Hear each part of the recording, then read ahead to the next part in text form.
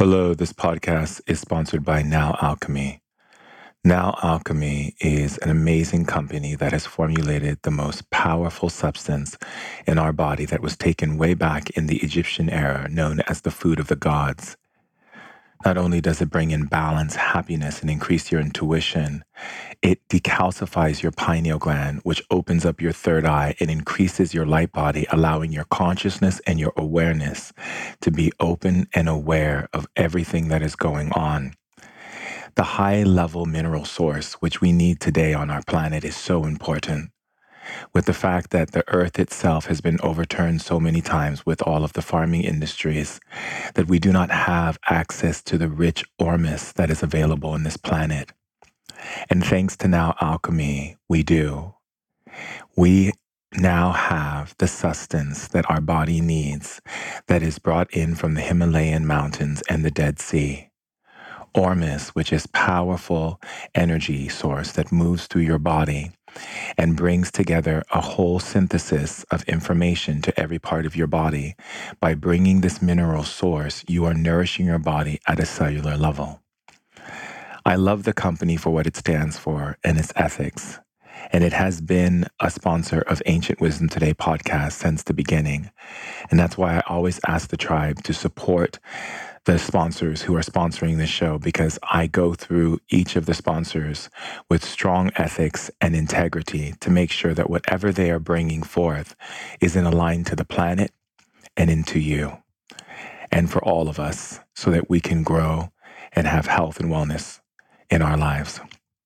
Ormus's company spends a lot of time with advanced scientists, naturopaths, and doctors and herbalists to formulate a sourcing technique that brings in the highest quality of organic ingredients from the most mysterious and desolate countries in order to bring the magic in the bottle, which is Ormus. Now Alchemy is not just for health and wellness community, but for all people seeking to become their greatest version of themselves. And I've been taking this product for many months, and it has been such an addition to my shamanic love that I bring to the world. And how I bring love into the lives of people is by keeping myself healthy and happy and lifted and shifted. By bringing the highest source of minerals in my body, I am able to hold a high vibration of energy and light when doing healing work, or when I'm speaking to large groups of people, and when I'm here lit and doing Ancient Wisdom Today podcasts. So I invite you to experience the amazingness of Ormus. They have so many powerful selections that you can choose from 24 karat gold Ormus to Shilajit to nano enhanced CBD to Elysium, each bringing a different blend of energy to your body. And I honestly say that this company is really changing the lives of people. Ever since I've mentioned them and shared them with all of the people in the tribe, I've been getting letters and letters of people's lives that have been changing. And not to mention the fact that those who have suffered so many times from PTSD, which is post-traumatic stress disorder, anxiety, depression, confusion, fog brain, and all of these other symptoms that have been plaguing us because of the onslaught of aggressive energies on our planet. By taking Ormus, these things are cleared, neutralized, and allowing you to have more balance and groundedness in who you are, as well as enhancing your mind so that you're able to think clearly and have a stronger focus. You can get Ormus by contacting www.nowalchemy.com. That's www.nowalchemy.com. And if you use the code Shaman, you'll get 11% off every purchase you make. I'm so happy, tribe, that we are putting beautiful things in our body, because putting beautiful things in our body is putting beautiful things in our mind and our spirit. And that allows us to shine and radiate our truth in this world as leaders. I love you. Enjoy the share.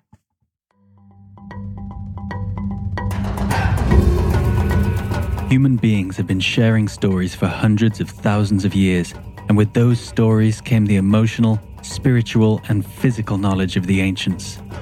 Shaman Durek is a third-generation shaman, an evolutionary innovator, and a women's empowerment leader. He's here to bring forth the ancient wisdom of our elders to help heal and bring happiness into our modern society. We're sharing ancient knowledge in modern times in order to put the power back in people's hands. Welcome to the tribe. Hello, powerful, amazing, thrilling, exuberating, full of life, so much love, tribe. Oh, do you know how much I love you? Welcome to Ancient Wisdom Today podcast. And I want you to know that our tribe is so lit, riding the lit train, downloading information that is shifting and lifting the world around us just with our presence alone. That means literally that you are so vibrant of this sacred grace that's just beaming through your being, that wherever you stand, wherever you are just lighting up the world. That means you could be standing next to someone in the grocery store and they can be in the worst mood, but because you are lit and you're part of the Litty committee, you are lighting up people. You're lighting fires. Do you understand? You're a fire starter. That's so powerful because that means that you are here to bring change just by you being you. You don't even really have to do anything. You just need to stand somewhere and plant yourself. And right there, you are creating amazing, powerful energy. So, if anyone hasn't told you how valuable, amazing, and wonderful, delightful you are and how much you are loved, let me be the first. You are a gift to this world. And never ever question it. Never ever think in opposition to that truth. You are a gift to this world. I don't care what your mommy or your daddy or whatever, Sanchuan, Bill, Sue, John, Taniqua, whoever the heck it is, Rosea, Maria, whoever told you anything out of their mouth that wasn't the highest truth of that you are a gift to this world, just delete it and eliminate it now. Because that's what it's about. Only the truth, my darlings, only the truth. And speaking of how powerful an illumination we are bringing into earth, into life, we have to acknowledge this amazing, powerful woman who is an actress on the TV show Law and Order. Her character name is Dr. Darby Wilder. She's an emergency room doctor. She's an actress, a mother, a beekeeper, and owner of Lamar Farms. And when I tell you, if you ever meet this woman, you see Earth Mother, you see Tree Earth Mother, Gaia Sister, Illuminator right in front of you because she brings that level of clarity and light. So I'm so happy that we have her in studio today on Ancient Wisdom Today. Welcome. Thank you for being here, Yvonne. It's a pleasure. I am so happy to be here with you. Thank you for having me. It's a pleasure. I'm so honored.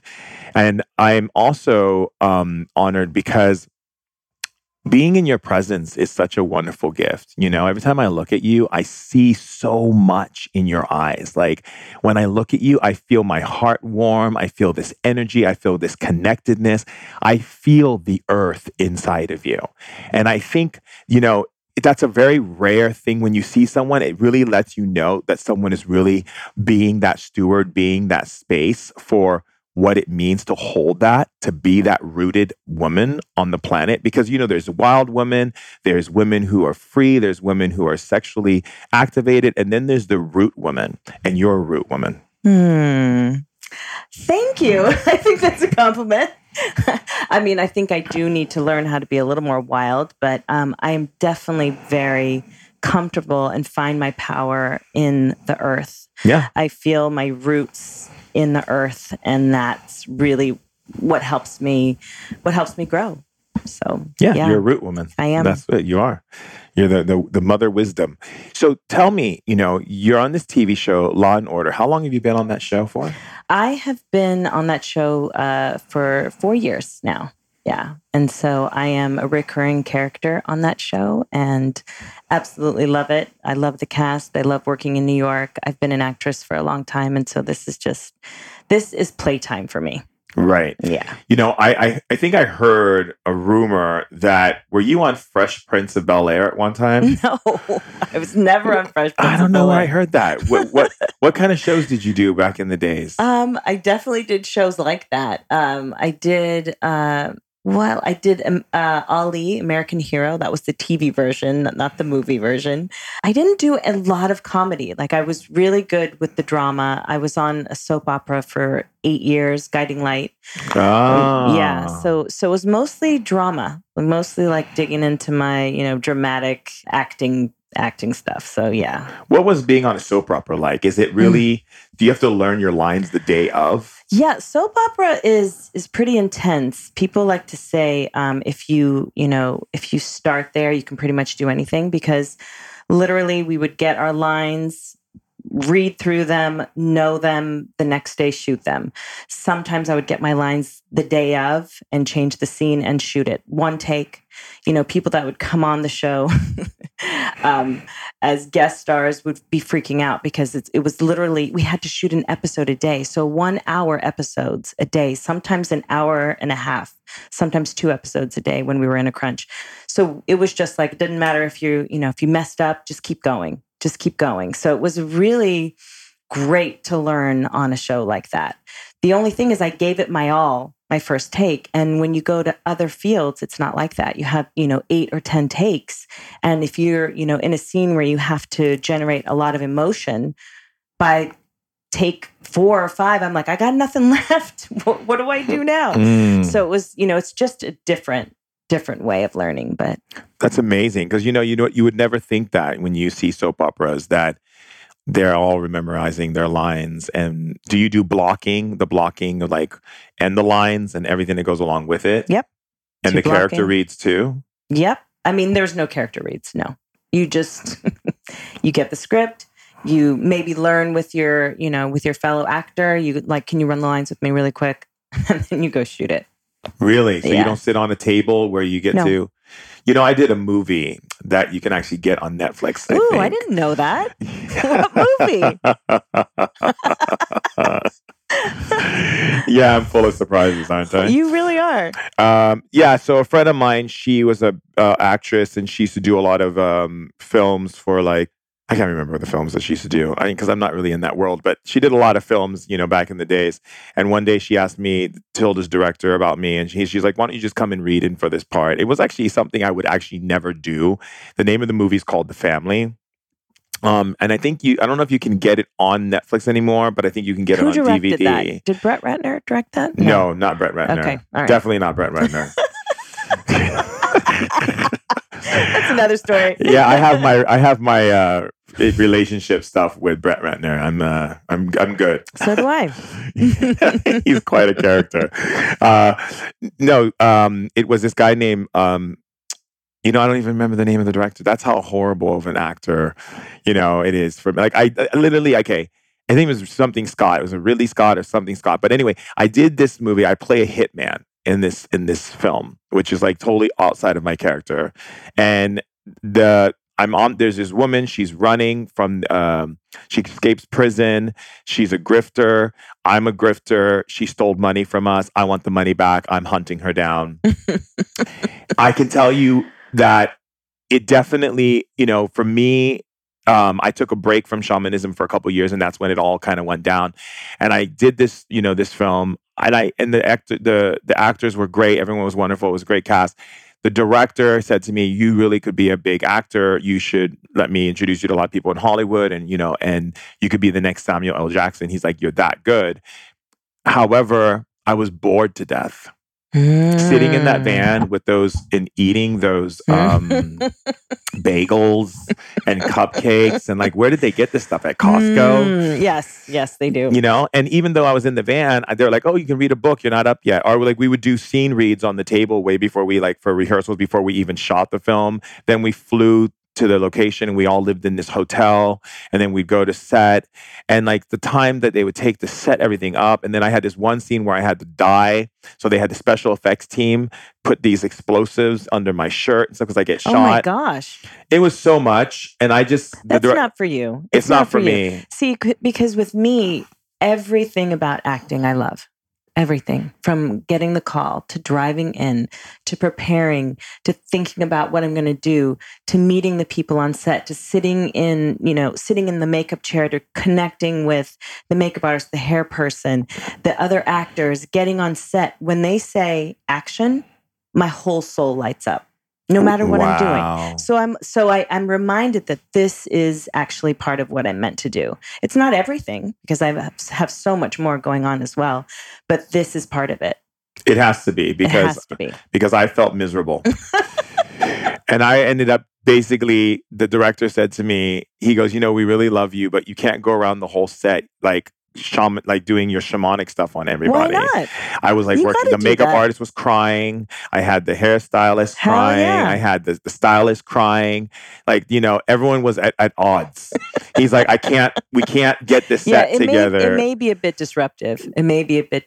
But I'm sure people loved having you there. Oh, I'm sure they loved it. Yeah. But he didn't love it because he felt like he couldn't get the work done from the people he wanted, because everyone was taking a break to go to the bathroom because they were crying. And when we were out on location, people needed to take a moment because I was digging deep with them, and they were having, one guy was shaking, and it was too much. Yeah. So, I learned very quickly that wasn't my world, and decided to go right back into my shamanic training. Yeah.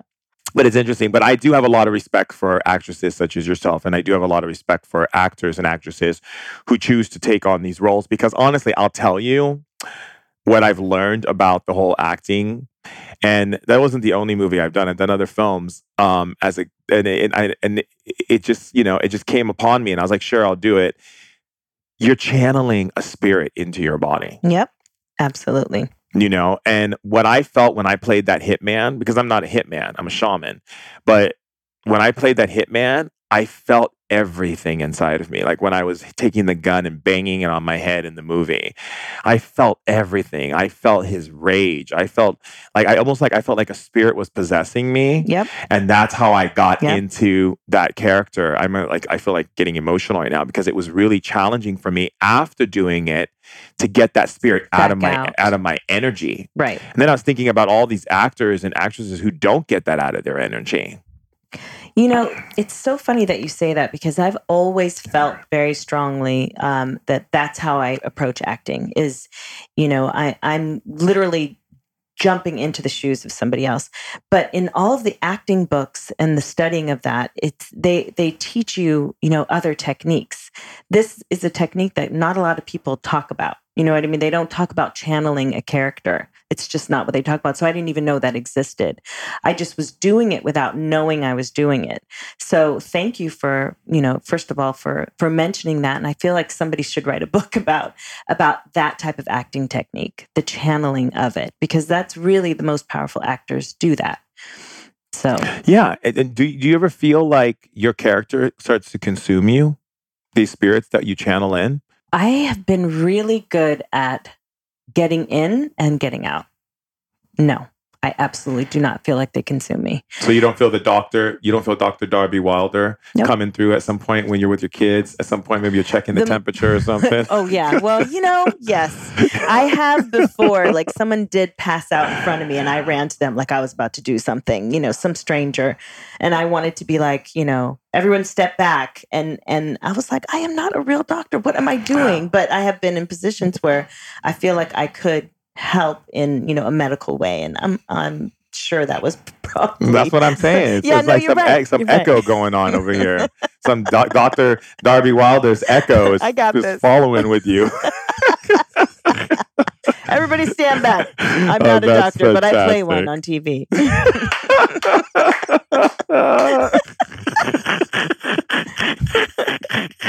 It's great. I love it. No, but it's so true. I always wonder, because I have a lot of friends who are actors, and I have one friend of mine, who's an actress. She's on the show Vampire Diaries, which I'm actually going to have come on at some point on Ancient Wisdom. And sometimes when she talks to me, I look at, because I remember checking out her show, and when she talks to me, sometimes I'm like, "You just turned into Catherine just now. Who are you?"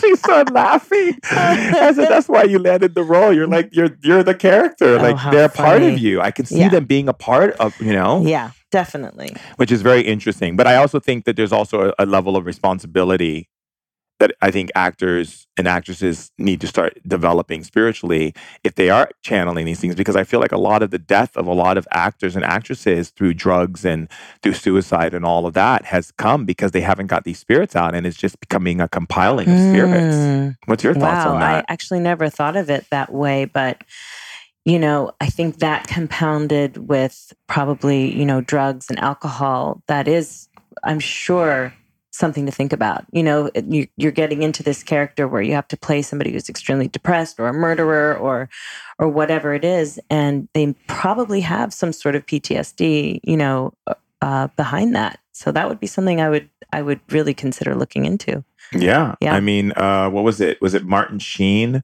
Apocalypse? Yeah, I think, or was it Marlon Brando? I think it was Marlon Brando. It was Marlon Brando, I think, who had to go to the hospital afterwards and shooting that scene. And I think it was Martin Sheen. Martin Sheen and Marlon Brando had to go to the hospital after shooting that movie because they went psychotic. Wow. Yeah. So it's very interesting how that hasn't been a thing. But, I really say, for those of you who are listening, go watch Law and Order and go meet Dr. Darby Wilder. And if you see her come to you in the street, I'll take good care of you. Yeah, she'll take good care. Take care. So tell me about, you're an actress, you're living in the city, you're like, you're in this fast-paced lane. I want to know more. So how did you get out to living out in the trees? What was that transition of going from city life, being, because do you film in New York City? Yes. So and you drive in? And I used to live in New York City as well. 6 years ago, we just wanted more space. We just wanted more land, my husband and I and my 2 daughters. And we moved out. We moved out of the city and we found 5.5 acres. And that was the beginning of just this reawakening, I'd like to say, because I did grow up in California in a very agricultural area. So I think that's where, this whole farming, bug came in. And, we had all this space, an old barn, and we wanted gardens. And, immediately beginning to work the land changed me. Like it really connected me in a way that I never thought was possible. Being in nature, actually digging in the dirt, looking at all the animals and the animal medicine, actually, that as I've shown you on my phone, there's been so many different messengers. And I just started feeling like this is who I am. We began to keep bees because we wanted at first to have a garden. And then we also saw this amazing, I believe it was on Netflix, a show called More Than Honey. It was a documentary on bees and how their population is in serious decline. And we thought, well, maybe we can help. Maybe we can become backyard beekeepers and just help. So I took beekeeping courses, fell in complete love with bees, still slightly, well, actually, very much terrified. Wait, hold on. You're very much terrified, but you're a beekeeper? I was absolutely I'm terrified. No, absolutely terrified. I mean, I would go out to the bees, I would put on some like yoga music, put it in my pocket, and go out there and just try to breathe. Some days I would like go out there and the fear would be overwhelming because they would just be all over me, and I would just like close them back up and come back inside. There was at one point, I have 2 daughters, right? Lola and Marley. And I kept telling them, they're not going to sting you. Everything's going to be fine. They're like, why would you do this? Why would you go and get bees? And I'm like, guys, honeybees do not want to sting you. They'll only sting you if you bother them. All they want to do is work. They just want to go to the flowers. They want, I have this whole thing. Well, I went out there one day and I was collecting honey, and I had left the cover off. And if you leave the cover off of a 40-pound thing of honey, the bees can come and steal it back in less than 24 hours. So I realized I left it off. So I ran in and I like got all the stuff. As I was bringing in the box of honey, I got stung 6 times on my leg. Right? What? So I ran in the house screaming. I ripped my pants off. The girls were standing in the kitchen. I'm like, it hurts so bad. I'm taking my pants off. Everything is out. They're like, what do we do? What do we do? And I'm sitting here going, I just ruined it. I just completely ruined it for my daughters, who I'm like, they're not going to sting you. But yeah, so it was, there were lots of trials and tribulations, and that right there would be enough for me to stop. Right? Oh, I'd be done. But no, yeah. I mean, like, this is how you leave the building. No, but it never stopped me. It never stopped because I just knew that this was something I had to do. It was something, even though I was terrified, I was like, this is something I have to do. I just know it. And then a couple years later, I realized why. It's because I started my own company through this. So my whole life, I've been an actress, a model with, people working for me, and I didn't even have to learn anything about business. Like I got somebody for that. And now I am, I've started my own business, Lomar Farms, which has all the amazing stuff from bees. So the beeswax candles, the honey, soaps, I have body oils, and it's... I didn't get no soaps. I got your body oil. I just got a body oil. That you're going to love. No, this is great. I love everything oils. I oil my body up sometimes. Sometimes people hug me and they slide right out of my arms. That's the best. I be oiling everything. Yeah. I wake up in the morning, I see one form of ash. I'm like, ash! And I go look for the oil that's near me. Me too. I'm a crazy when it comes to anything with the body. Like people go, oh my God, your skin is so soft. Mm-hmm. Yeah, because you don't know what I do to keep my skin like this. Mm-hmm. It's baby soft. You can rub me all over. I feel like a baby. Twice a day. But it's because I'm oiling myself all day long. I be carrying oils with me. So this is great. I really appreciate that. So you started, okay, I want to go back to the bees because we just jumped over it so quickly and I really am tripping out by this whole stinging thing. Okay, I saw this movie called Secret Life of Bees.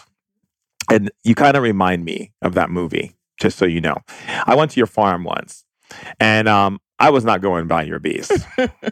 In fact, I actually got to your farm, and it was like all the beautiful animals. I was having fun with everything. And as I started seeing where the bees, I started seeing them fly by, and I just kind of moved myself out of that direction. Yeah, I noticed you didn't go there. You didn't go with the bees. Oh, no. Yeah. Because I had a situation once where I got stung when I was a kid. I was at a swimming pool. They have these community pools.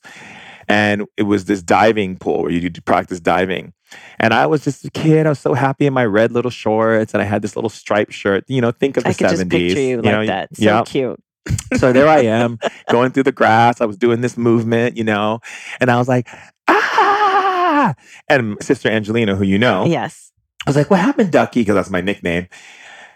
And a bee had stung my foot. I guess I had stepped on it and it stung me. Mm-hmm. It was the worst pain ever. Mm-hmm. And ever since then, I've always been afraid of bees. It's a bad pain. It's a bad pain. But I don't know if you have heard, but I'm sure you have. It's also medicine.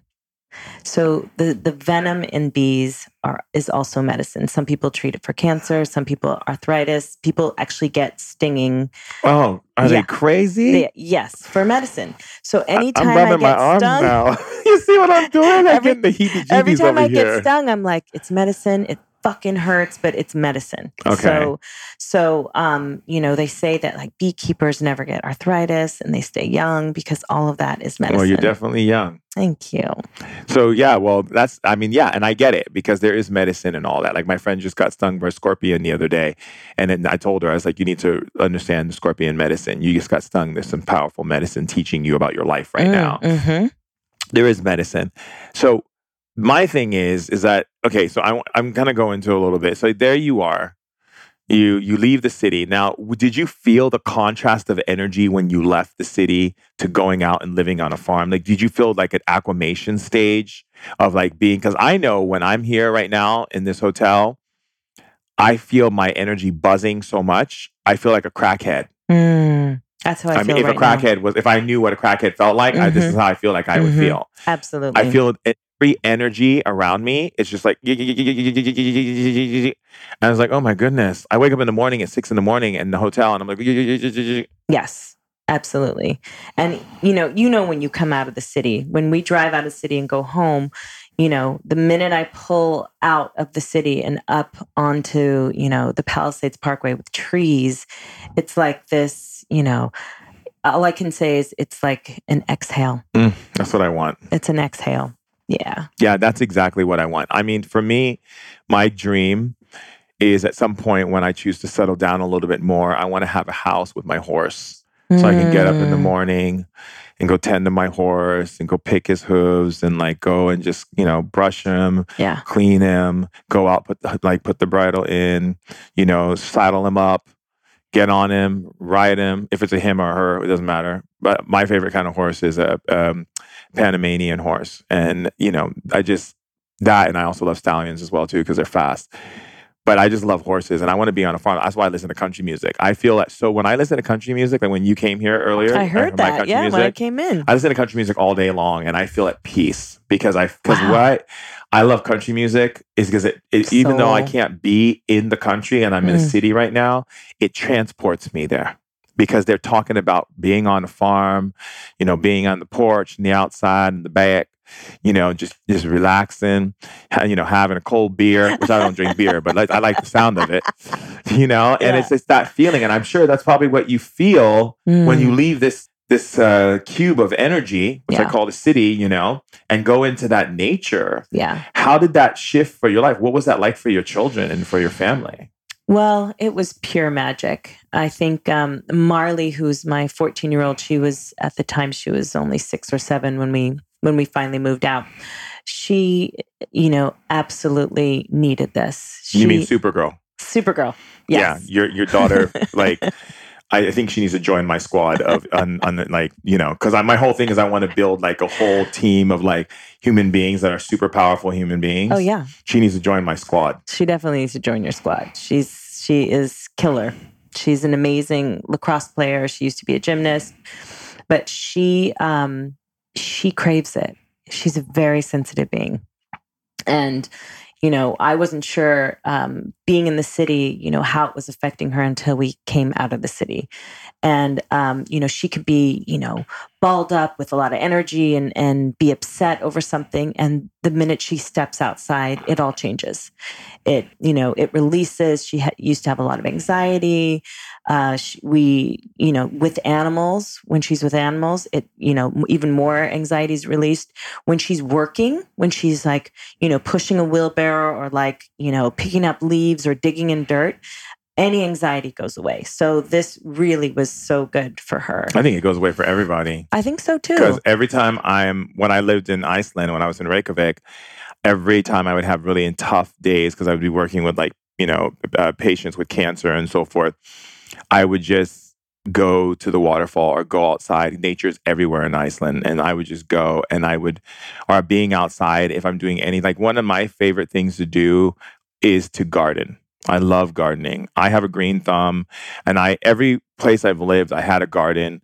When I lived in LA, I lived in Silver Lake. I had this beautiful garden. I planted all my vegetables and all my fruit. I had a composting, and I used to have weekend gatherings at my house to teach people how to compost and how to teach them how to build their own compost and how to you know, to make a box so they can like decide how they want their, you know, what they take as seasonable vegetables out and so forth. To me, putting my hand in the soil, there's nothing like it. It takes all my anxiety. I feel at peace. I'm like, this is better than sex. Yeah. This is great. The earth just takes it. Yeah. Takes it with you. Like, it's just like, goodbye. If any kind of nerves or stress, all I have to do is step outside. And there was some health complications, right? With Marley. Yeah. When she was 11 months old, when we were still living in the city, we discovered that she had cancer. She had neuroblastoma. And, you know, the journey with that was difficult and long, but you know, she's a fighter, and now I see, you know, who she is today, and I can see why she was able to sort of get through this. Do you think nature had some effect on her process for her healing and herself? How do you say? You know, because a lot of times I always say that when it comes to like health issues and things like that, there are multiple of aggressors that are affecting the body. So it could be environment, it could be tribal structure, it could be, you know, noise pollution, it could be food that you're eating, it could be multiple things. And, you know, you can't really pinpoint it until we start doing some conclusive studies to really, really pinpoint for people how these things are actually happening. In shamanism, we look at all of those factors. But being in nature creates the highest synthesis for healing in your body, that it changes your behavior towards things. So you actually become more freer, more open, more safer, more grounded, more able to process information. Did you see any changes like that? All of the above. All of the above. I mean, like I said, you know, Marley had a lot of anxiety living in the city. And, you know, it didn't stop completely, you know, coming to the country, or in nature. But when when, she would have sort of this nervous stomach, or when she's, anxious about something, and we would go outside, it just was lifted. It was lifted. And, that's something that I recommend for everybody with kids. It's so important. I mean, for everybody in general, to spend time in nature outside. How much time do you think children and adults should spend out time in nature on an average? Like daily? Daily, weekly? Oh, daily, absolutely. I mean, even if you have to just step outside and go hug a tree, that is medicine right there. And especially if you're anxious or you have any kind of complications over anything, I would say, put your feet in the dirt. Take your shoes off and stand on the earth and really feel the support of Mother Earth underneath you. And it will literally take away anything that you're feeling. One of the things I want to do when I decide to have a house again, when I stop being a nomad, and I really choose to get back into that house thing, I want to build an earthing box where people lay in it and you pour the soil on them. Oh my gosh. You put herbs and crystals on them, and they sit in the box, and you leave them in the box. Isn't that like a shaman thing? It is a shaman thing, yeah. And it's very powerful. It grounds you. It heals your body. It allows your brain to think clearer. You get a much more deeper connection to your soul, to yourself, to the planet, to the synthesis of the planet, which allows you to access other spiritual energies. It's something I feel like everyone who has ability to have an earthing box should definitely have one. I want to do that because I've always been called to doing that, but just the thought of like just being, in the dirt without a nice little box to hold the dirt in really kind of terrified me. Right. But to have like an actual box. Yeah. That, the boundaries are there, the earth is in there, the crystals, the herbs, like I would be so down to do that and to even have that on my property. Yeah. We have to talk about that. Yeah, absolutely. I mean, it's just on so many levels. And when you have an earthing box, someone can drum, you can have candles around the box, which is very ceremonial, and you call in your ancestral lineage, and literally the earth responds. Like you can say, earth spirits, go into my liver, go into my kidney, go into my stomach, start cleaning out the poison, start cleaning out the things that I'm thinking that are not in harmony with who I am.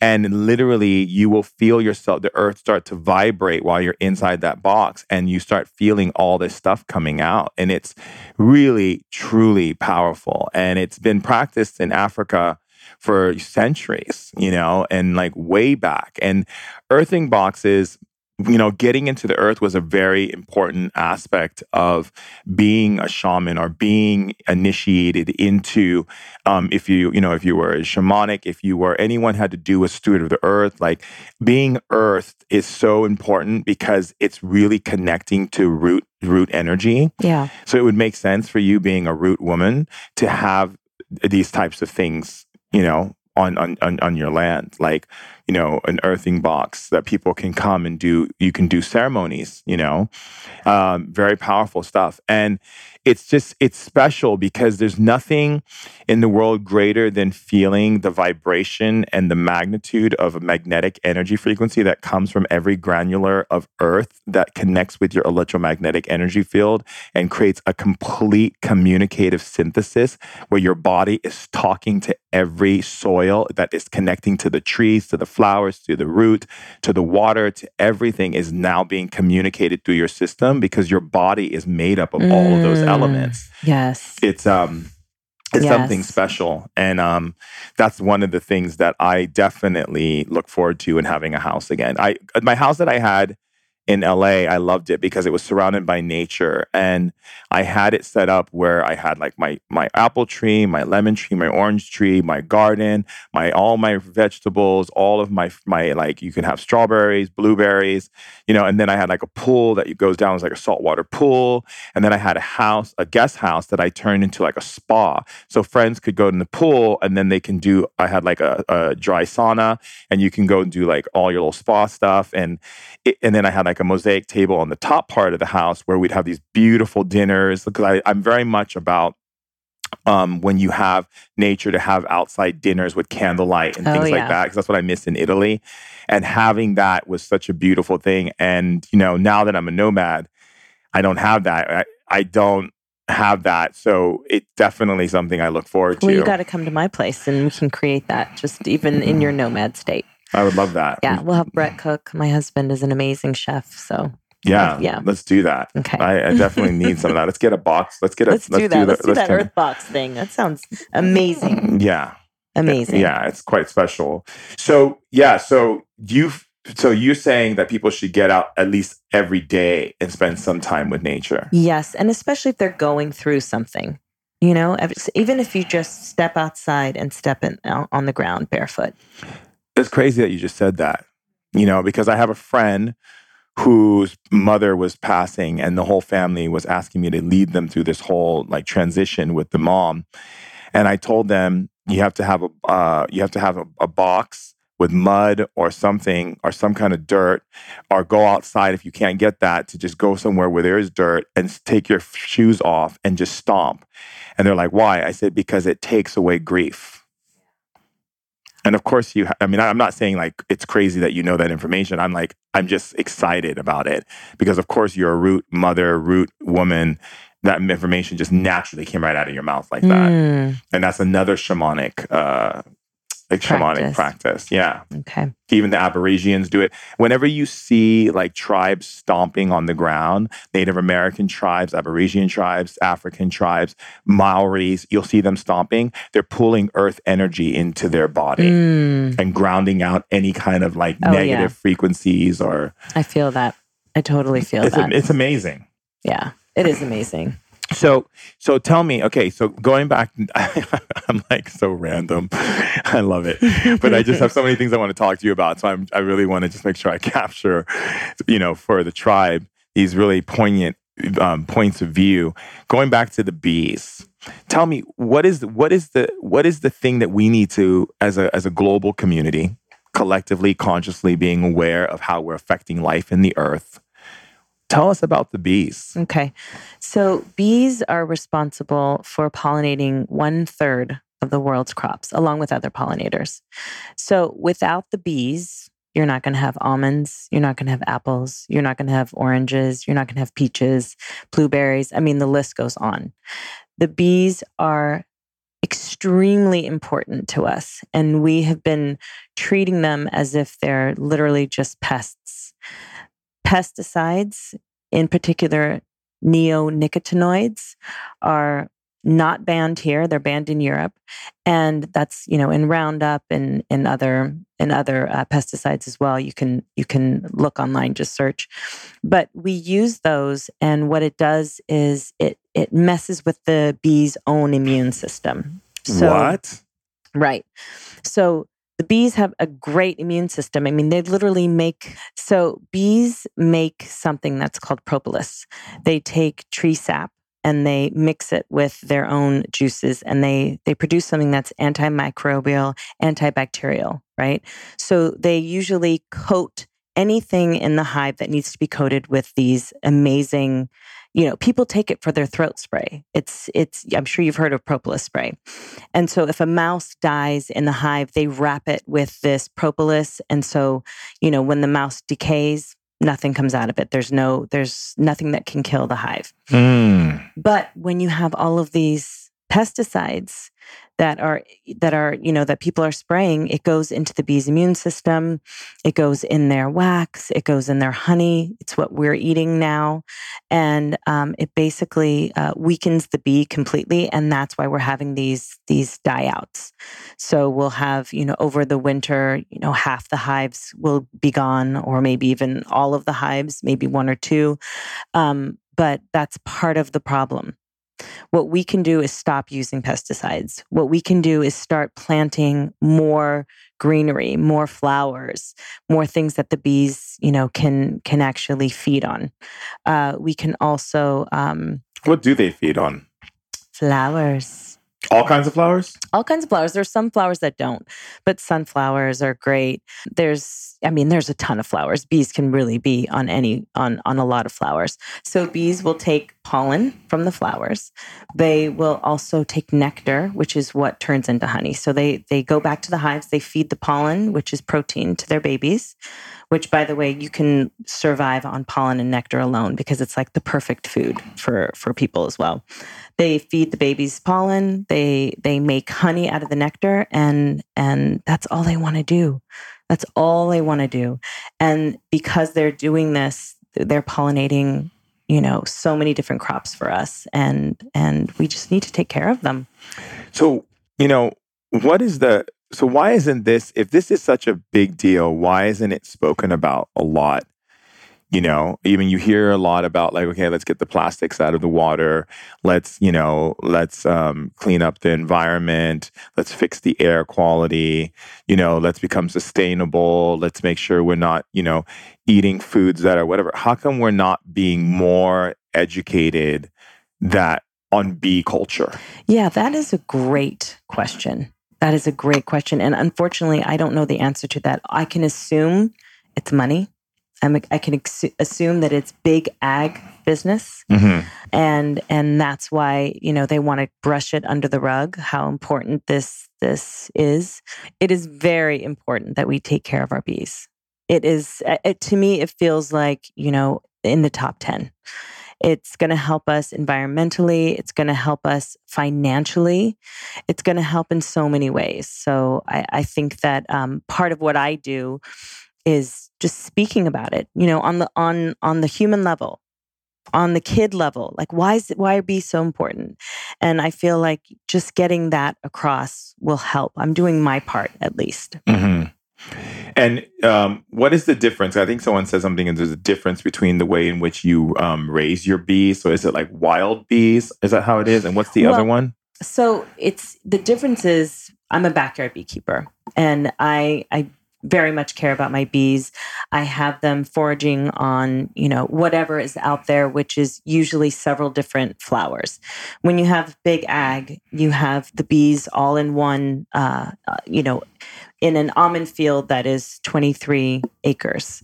So the bees, which usually, survive on, they're not a monoculture bees. They thrive on different flowers. Okay. And what's monoculture, so that the tribal members know? Okay, so if it's just one thing that they are pollinating, which is just almonds, that weakens their immune system as well. So first of all, the almonds usually will have pesticides, and they need to have different flowers so that they can be stronger.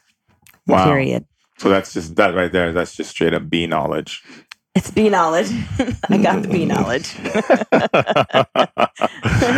But you know what else? So you're considered a backyard beekeeper. Yes, I'm considered a backyard beekeeper. And do your local neighbors in your area know that you are a backyard beekeeper? Yes, they do. And what's their feeling on it? I haven't had any problems with it. I have had several people, want to come and buy honey and take a peek at the hives. I think because we have so many acres as well, we've had people that are just are happy that we're there when we're helping their gardens as well. So, yeah. All right. So I want some hive jive here. Okay. All right. How did you start the hive? Like, how does it work? Okay. So you basically hive jive. You basically do you like my play on words? I do. You basically just get a package in the beginning of the season, which is cool. You order a package in January, and it comes with a bunch of bees and a queen. Now, this queen isn't part of this colony, so she has to be acclimated to this hive so they don't kill her. So she stays in a little box, a little queen box, and you get it. It comes to your home. You go pick it up, and you empty it out into a box. You keep the queen in a little box. What kind of box? So it's not like a box like you would send to UPS. It's no. It's kind of like a little cage, queen cage, so that they can smell her pheromones and start getting used to her. So after about 6 days, she's released, and then they're good. They take care of her for the rest of her life. She goes out on a mating flight. Oh my, look at this lifestyle. Well, listen, she works. She lays between 1,000 and 2,000 eggs a day. So she needs her crew feeding her, cleaning her, and taking care of her, or else she would not be able to sustain the colony. That's amazing. So it's one queen for a colony. One queen per hive. And she lives about 2 years, if you're lucky. Nowadays, it's a little shorter. And then the other bees, live 36 days. 36 days. So she's laying and laying and laying, and there's just this population that's growing, living, dying, working. Yeah. So would you have to go and get more bees sent to you in the mail when they die? Yeah. No, she builds the colony. So she's laying 1,000 to 2,000 eggs a day, right? After a certain point, if you don't put more boxes on, they'll split, which is what honeybees do to grow their population. So they split. If you're a beekeeper and you're trying to keep them, you find ways to keep them. You put another box on. But the way they grow is that she leaves with half the colony. They build another queen. With one of the eggs, they feed it a whole bunch of royal jelly, and then they build another queen, and then they build up their population, and then they split, build up their population. Well, wait, okay. This is so cool, and I've never even knew about any of this. So this is like a whole new world for me. And I'm talking Jasmine talk, like straight out of Aladdin, right? It's this whole idea that I'm on this experience right now with you. So let me just back up for a second. The little kids get fed. The ones who get fed royal jelly become the queens. The eggs, yes. They become the queens. So what happens is everybody gets a little bit of royal jelly at first, right? All of the eggs. There's a few, maybe 3 or 4 that they pick that they give royal jelly more and more and more for the rest of their life, and they become queens. Now, since there's only one queen, the first queen that comes out kills the rest of the queens of the other eggs. Oh, she's jealous. Look, there's only one, so she kills them. She's the ruler of the colony. She lays eggs for the rest of her life. And all the worker bees are all female. It's a female-run society. There are 30% males, drones, and they get kicked out in the winter in our area because once it gets cold, the drones are only there to mate with the virgin queen. Okay, so once they've done that and the season's over, you see them. I have it on video. You see the female workers pulling them out of the hive and throwing them out. Like, goodbye. You're no longer needed for the winter. So you're just a stud bee, and that stud bee just gets thrown to the cold. Yeah, because they don't do anything in the hive besides that. So they have to be cleaned, they have to be fed, kind of like the queen. And so by the end, they're like, we can't clean and feed you. We got to worry about surviving this winter. So you got to go. So where do they go? They just die. They fly away, and then they go someplace to die. That's horrible. It's very sad. It's very sad. This is a whole new world. It's a whole new world. I'm like, a whole new world. A brand new place to be. Yeah, it's pretty amazing. So wait. I'm just like, okay, they're dragging him out that. They're dragging him out. That's just straight up unfair. Oh yeah, and the women, the female workers are the ones that go forage. They go find the food. They take care of the babies. They guard the hive so that if any intruders come in, they're stinging the hive. They basically do everything in the hive. But if they sting, isn't it true that if they sting someone, they die? Someone, yes. But if they sting other bees, they're okay because they can release their sting in other. Okay. It's just the skin. Like, wow, this is a tough society. I'm glad I'm not born as a bee. I drag out into the cold, feel no feelings. That's right. You out. Man, if I'm a queen, I'm making babies all the time. Yeah, I mean they live to work. They live to work. That's so interesting. Mm-hmm. There's a whole shamanic understanding of bees. They say when the bee's near you, it means that sweet work is coming your way, that you have a sweet job coming your way, or a new venture is about to start off that's going to be very beneficial both to you on a soul level and on a heart level. So there's a lot of beauty in that as well, in the understanding of the bees. But wow, I had no idea that that's what's going on. So you mentioned about stacking these boxes. I want to learn more about these boxes. So these boxes, what are they made out of? So they're wooden boxes, and then they have frames inside. So there's 10 frames or 8 frames, depending on what kind you have. And the bees build out the honeycomb with wax that they secrete from their abdomen. So they secrete the wax that you see in the candle that I gave you. And then they manipulate it into perfect hexagonal shapes. That's the honeycomb that you see. And then they fill these frames up with these wax hexagonal shapes, and then they fill them up with honey, with pollen, with baby bees, with whatever they need to put in there. They put in there. That's the hotel. That's the hotel. That's their home. Like that's the palace. And they are so clean. Like they do not go to the bathroom in there during the winter. They'll wait and hold whatever they need to do until a warm day, over 50 degrees. They'll fly out. They'll use the bathroom. Then they'll come back in. Use the bathroom. Yeah. Bees go to the bathroom? Yes, they do. Have you ever seen a bee go to the bathroom? I have. What do they go to? What comes out of them? Just yellow, like poop. Oh, interesting. So they just be holding on to that? They hold on to it because the queen says, don't mess up this house. Their place is immaculate. I can literally stick in, if I've extracted honey and it's like a mess in there, there's like, I crushed some of the, the hexagonal shapes. I'll throw it back in and they'll clean it all up. And they don't do they like it that you go in there? It depends on what kind of energy you're bringing. You know what I mean? If you're going in there nervous, if you're going in there with, if you're freaked out, they feel it and they don't like it. And if they don't like it, I close it back and I go back. How do you know they don't like it? You build a sensitivity with them? They warn you. They come by your face and they kind of like buzz around your face area because that's what they're trained to do. The minute, an intruder comes in that they want to go away, they'll warn you first because they don't want to get stung. So they'll fly by you. Sometimes they'll hit the hood. But, and you've had that happen? Oh, yeah. I've had like one or two really, really aggressive hives that, there was nothing else I could do but just work through them hitting me the whole time. And it's aggressive. They're coming in, they're like, coming back, hitting you. And sometimes I'll even walk away and usually they'll stay. But, the really aggressive ones will be on you. Whoa. The whole time. Yeah. So will they follow you all the way back to your house? Those ones did. Yeah. Brett was like, "Get out!" And what do they do then? They try to sting you? Yeah, if you take your hood off, they'll sting you. My beekeeping partner got stung in the eye. Ooh, yeah. Eye sting? Yeah, she looked like a prize fighter. Nobody wants an eye sting from a bee. No, that's worse. Getting kicked out in the cold and you get an eye sting.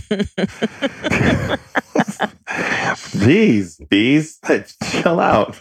So wait a second. No, I like to make jokes because this is really good information, and I just want to thank you so much for sharing all this with the tribe. I love it. Please. So this box is a wooden box, and you said about building another box on top of a box, or do you build them side by side? They all go on top. So when there's not a lot of room left, you can look in the box and see they've built out about 6 or 8 of the 10 frames. So you put another box on because as beekeepers, we don't want our bees to split. Or if we let them split, we want to split it ourselves and like keep both hives. We also want to catch wild bees as well. So if somebody has bees in their attic or bees, we'll tell them to call us and we'll go get them. We'll go get the bees. Ooh, why is that? Well, number one, they're not going to survive if you don't go get them. Number two, you never want to kill them. And some people will call, a place that is an exterminator and kill the honeybees. Although now a lot of exterminators won't do it. Basically, we pick them up and then we get a whole nother hive. Okay. This journey on the bee train is so good. I'm learning so much about stuff I didn't know. So wait, so you go to pick up these wild bees, like they're just wilding out on someone's house, maybe someone's farm, they're wilding out. right? Yeah. How do you get them? So usually when they leave, they kind of stay. I don't know if you've seen a bee swarm. Oh yeah, I have. Okay, so they're While I was running. wow, Too many behind me. cartoons. I've seen too many. So they usually are very calm. They're the most calm at that point. They're surrounding the queen, and they're just sort of, in this ball of bees. And if you go there, maybe cut the branch that they're on into a box and close it, a little bit so that they can't come out, but the other bees can come in. You most likely have gotten the queen, and you just wait, a few hours, and you just take them because they all follow the queen. Interesting. And so that's a wild hive. Well, it depends.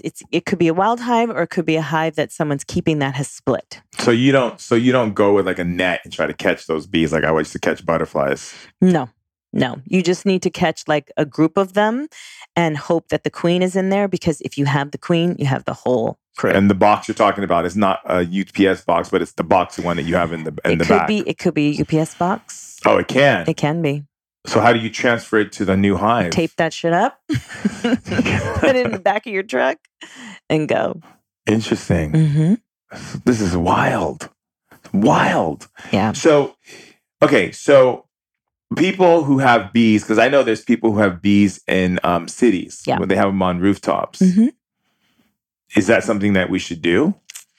It's a little bit controversial. It's great that, there are more backyard beekeepers, but there just isn't a lot for them to forage on, period, because we're in a city. I think if more cities do more plantings, then that would be great. I would just encourage people to put more plants out, in the city. So if you have a flower box, like make sure you look and see what are bee-friendly plants and just put them out for the bees that are already here. Interesting. Mm-hmm. So when you're out there, because one time I think I was at your house and you were smoking something. Mm-hmm. What's the smoke for? So the smoke with the bees, it creates this feeling of there's a couple reasonings, but the one I really go with is it makes them think there's a forest fire. So what they do is they ingest a ton of honey after they smell the smoke. And when they have that much honey in their bodies, they're not thinking about stinging. They're a little kind of drunk. So you smoke them so that they're less aggressive. So when you go into the hive, they'll be less aggressive. So if you don't smoke them, what would happen? They'll be very aggressive. And you probably get stung. Yeah. Yeah, and you can get stung still through your clothes. So, even if you're wearing a suit, they can sting you through the suit. They can. Yeah. Yeah, so and I've gotten that. So smoking them out with that smoke makes them feel like they're drunk. Mm-hmm. And then they feel like, ooh, yeah, there's someone reaching into our hive, but we don't care. Yes. And, there's other things like you shouldn't be, breathing heavy because they don't like the CO2. So if you're nervous, you're breathing more. Oh, they don't like CO2? Mm-mm. Tell me about that. They just don't like it. And so, when they smell that puts them on high alert and it, makes them want to sting. Oh, wow. Yeah. So they definitely don't want to have the dogs around them. No. They'll go after. Like, exactly.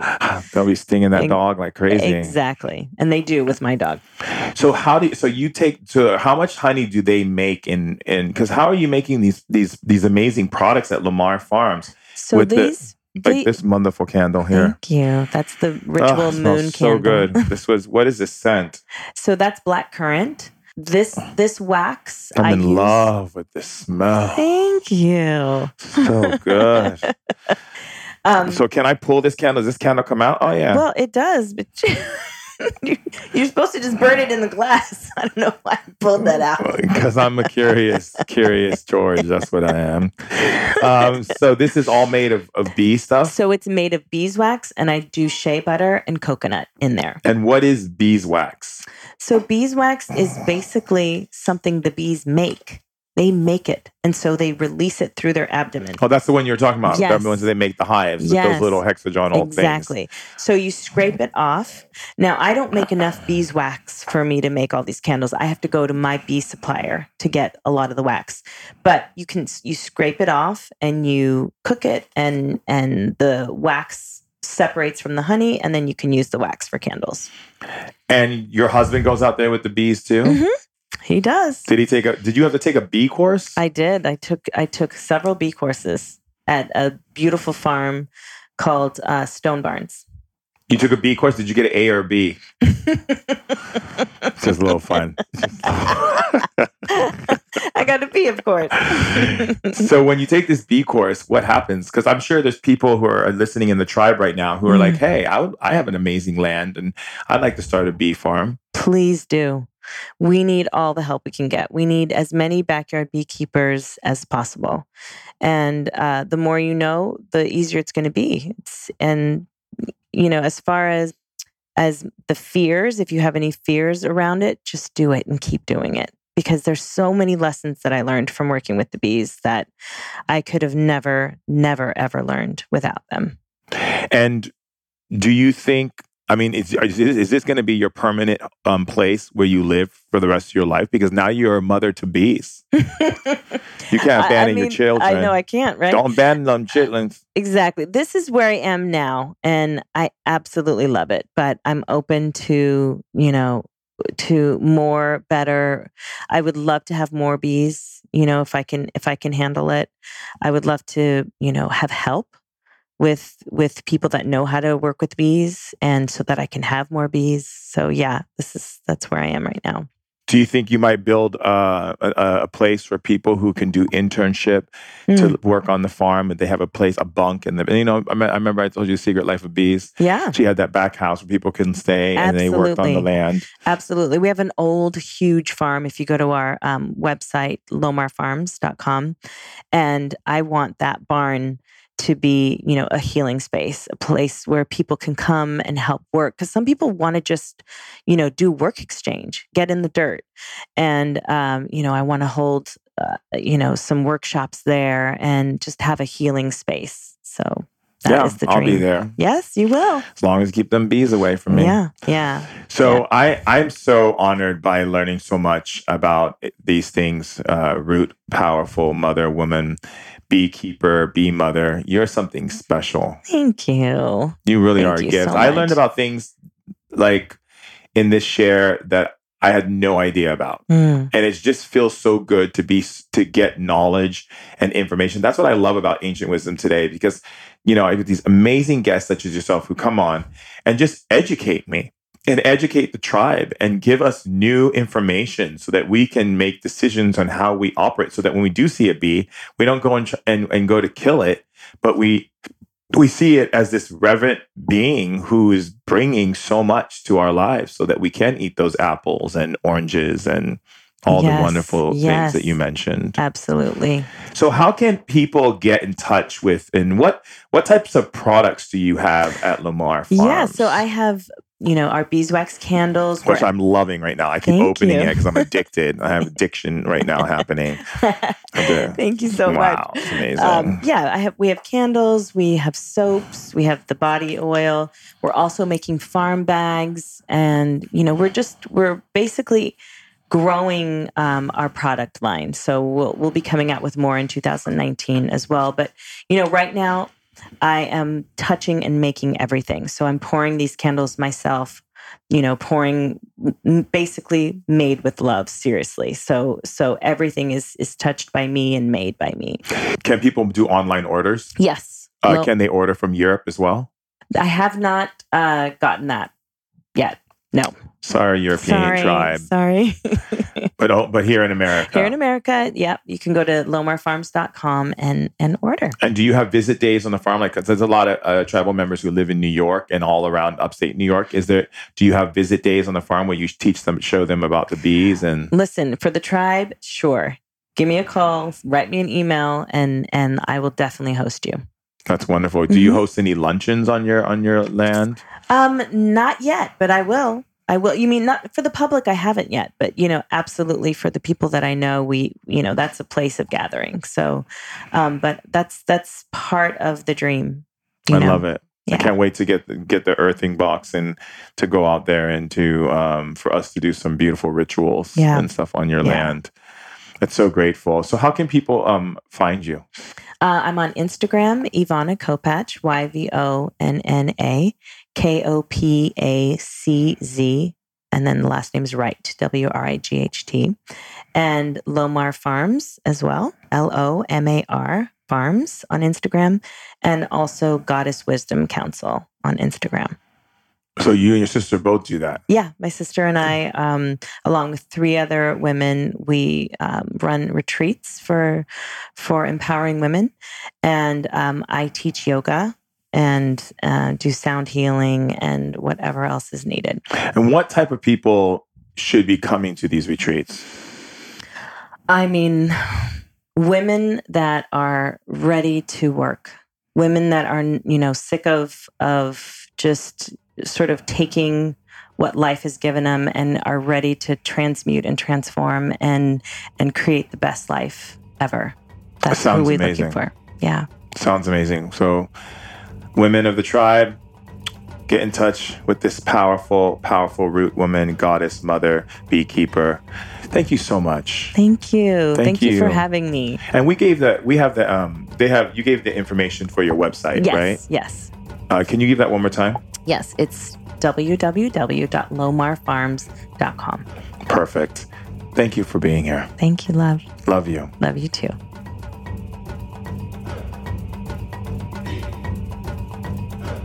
Well, I can tell you what's buzzing around my head right now is knowledge. Straight up knowledge. Understanding what it really represents to understand the bees, because it's all about the beesness.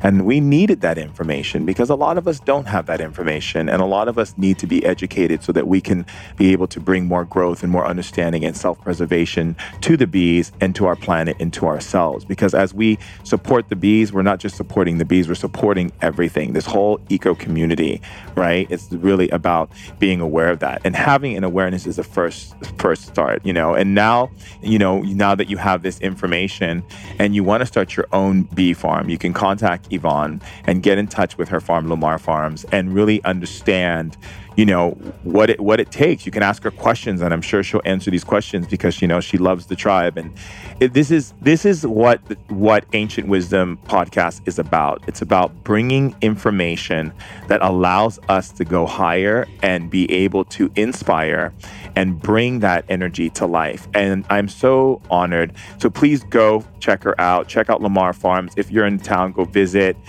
get some of the products. I have, the candle here. It's amazing. The oil I'm excited to use, and I want no ashy skin. And I'm very happy to have had her on today's share. And if you're not following me on Instagram, call to action, get on Instagram. Even if you don't get on Instagram just so that you can get in touch with the videos and the different information and so forth that I bring through the IG lives, and a way to connect and have a deeper relationship with me and with other tribal members. I love you all so much. And, sign up for the newsletter. Go to shamandurek.com, get up on the newsletter if you want to learn some shamanic techniques and get involved with how to get into your power and get leveled up. I love you. Remember, you're powerful. We got the beesness and we know what we got to do. So love that honey and know where it came from. And I adore you. Remember how powerful you are and never, ever forget it. Till next time. Bye, tribe.